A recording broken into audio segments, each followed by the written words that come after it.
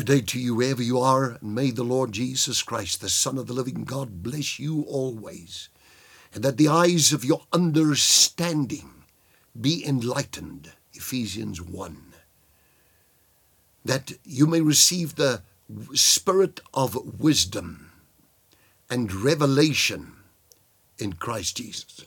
And then when that happens, that the eyes of your understanding, and that word understanding there is the equivalent of spiritual intelligence, such as you find in the book of Colossians chapter number 1. You get that expression in the New King James of spiritual intelligence. And you know what? When the Spirit of God comes upon us, we really get to a place where we see things that many people just don't see. We hear things that people just don't hear.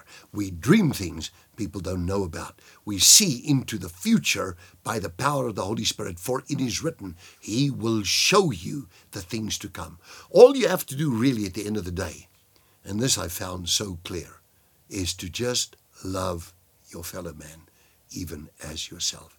Love God with all your heart, all your soul, all your strength, all that is within you, and love your fellow man as yourself. Each of us have a divine destiny. Each of us have a call that we have to fulfill. In whatever function you are in society, you must know that where you are, there are people around you, and they need to be saved, if they're not already saved. Or you come into touch with people at the workplace, or wherever, or in a friendship circle, there are people unsaved, and eternity is right ahead of them.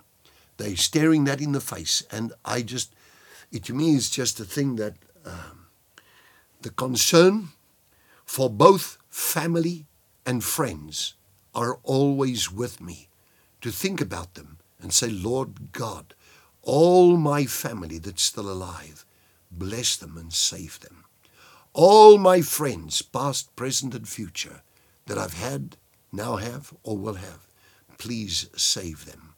All the people, and may God do that to you and your family too, because the Bible says to us that no man comes to the Father except He draws them.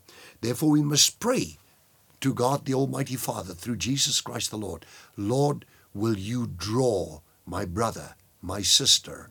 Will you draw my family members, name them by name, and bring them into the kingdom of God? Save their souls. Bring them to the place where they really become aware of and fully consecrate their lives and meet Jesus in a way that they could not even anticipate. It is the most wonderful thing that can happen to any person when you have a living relationship with a living God.